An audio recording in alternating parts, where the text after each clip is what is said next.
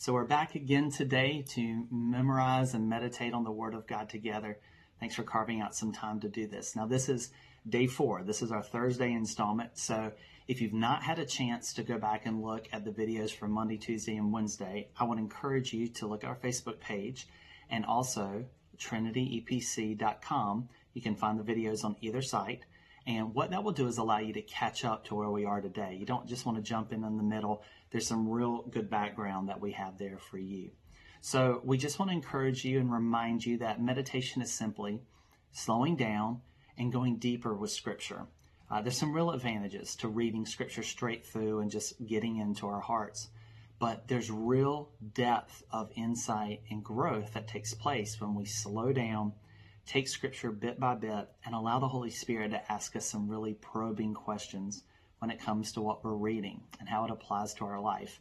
We don't just want to encounter Scripture, we want it to transform our life through obedience. So I'm going to pray for us and invite the Holy Spirit to teach us today, and then we'll jump into 2 Corinthians chapter 5. So Lord, we come and we want to thank you for the Word of God that we can have in our language. What a privilege it is to be able to read it, to have the opportunity to memorize it, and also to meditate on it. So Holy Spirit, will you advance us in that direction? Fill us now so that we can understand it well and build into the kingdom all that you have for us. Bless every person that's watching this video now and glorify yourself in their lives as they grow closer to you. In Jesus' name we pray. Amen. So this far in 2 Corinthians chapter 5, here's what Paul said. He said, if we're out of our mind, it's for the sake of Christ. If we're in our right mind, it is for you. For Christ's love compels us. For we are convinced that one died for all, and therefore all died. And he died for all, that those who live should no longer live for themselves, but for him who died and was raised again. So from now on we regard no one from a worldly point of view. Though we once regarded Christ in this way, we do so no longer. Therefore, if anyone is in Christ, he is a new creation. The old is gone, the new has come. And this is where we'll pick up today in verse 18. All this is from God, who has reconciled us to himself in Christ and has given us the ministry of reconciliation. That God was reconciling the whole world to himself in Christ, not counting men's sins against them. And he has committed to us the message of reconciliation. So what a beautiful thing that is unpacked for us, that God has committed to us the ministry of reconciliation. What does that mean? What does reconciliation mean? Well, it means bringing two parties who are in conflict against each other together and solving their differences. Really getting down to the root issue of what's happening between them and bringing peace between the two parties. We live in a culture that we fully understand what brokenness looks like. We understand how we have conflict on so many different levels, and we understand the need for reconciliation.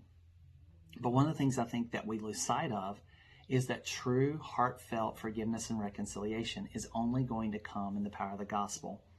As we have been reconciled to God through the gospel, the blood of Jesus has been shed for our sin, we've placed our faith in him, and now we are reconciled to God so that we're holy in his sight.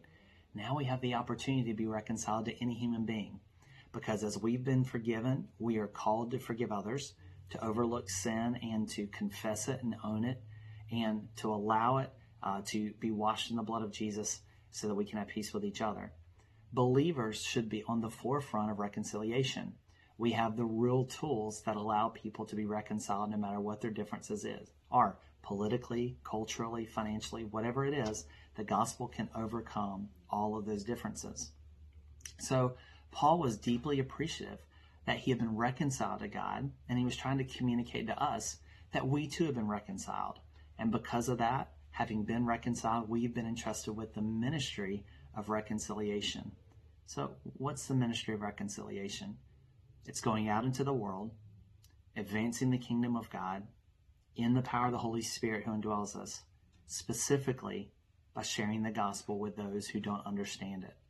People who are far from God need to understand that there is a God who loves them, that there is the opportunity to be forgiven of their sins, that their past can be radically covered in the blood of Jesus, and that they can find real transformation. that the things they're living for are not the things they should be living for, and that we should be ambassadors for that. We're going to talk about that a little bit tomorrow, what it's like to actually be ministers of reconciliation. So my question for you and I is, do we have a focus in our life that every day of our life and everything that we should do, that we should be focused on being ministers of reconciliation, people that communicate the way to be reconciled, people that are clear in our presentation of the gospel, people that can demonstrate what a reconciled life to God looks like, and who live lives that are reconciled to others, people who look over offenses and don't pick them up and allow them to dominate their life, people who forgive others when we're wronged, people who don't handle conflict like the world does, but are able to work through conflict and forgive each other and move on in peace, people who speak to people with respect and treat them with the love of God as image bearers of God and as those who are infinitely valuable to the Lord. That's a powerful ministry.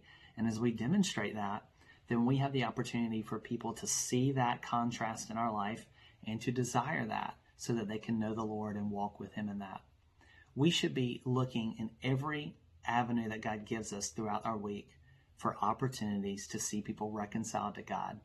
We've been given that ministry. Not only that, but says we've been entrusted with the message of reconciliation, which is what we're going to look at a little bit more tomorrow in depth as we finish up this section.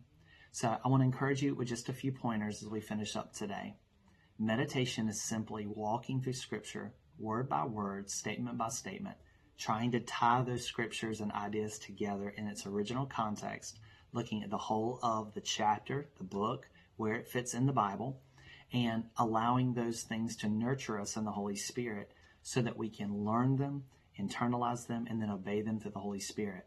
And one of the best avenues to do that is to memorize Scripture and own it in our heart so that meditation can take place anywhere. How are you doing with memorization? Have you set out to figure out a plan and a way to do that? If not, I'm going to leave you with that challenge today. Figure out a way to practically hide the Word of God in your heart so that meditation can take place anywhere. Thanks for making time today. Let me pray for you. Father God, it is a gift to have the Word of God at our disposal. Lord, would you give us the courage, the strength, and the discipline to hide it in our heart and to know it well so that we can internalize it deeply in the power of the Holy Spirit and apply it to our life in obedience. We trust that you're going to expand our ability to learn your word, expand our mental abilities, our discipline, and provide time for us to review the verses you've told us to hide in our heart so that we can honor you in meditation. We trust you to do it, Lord. In Jesus' name we pray. Amen. See you tomorrow.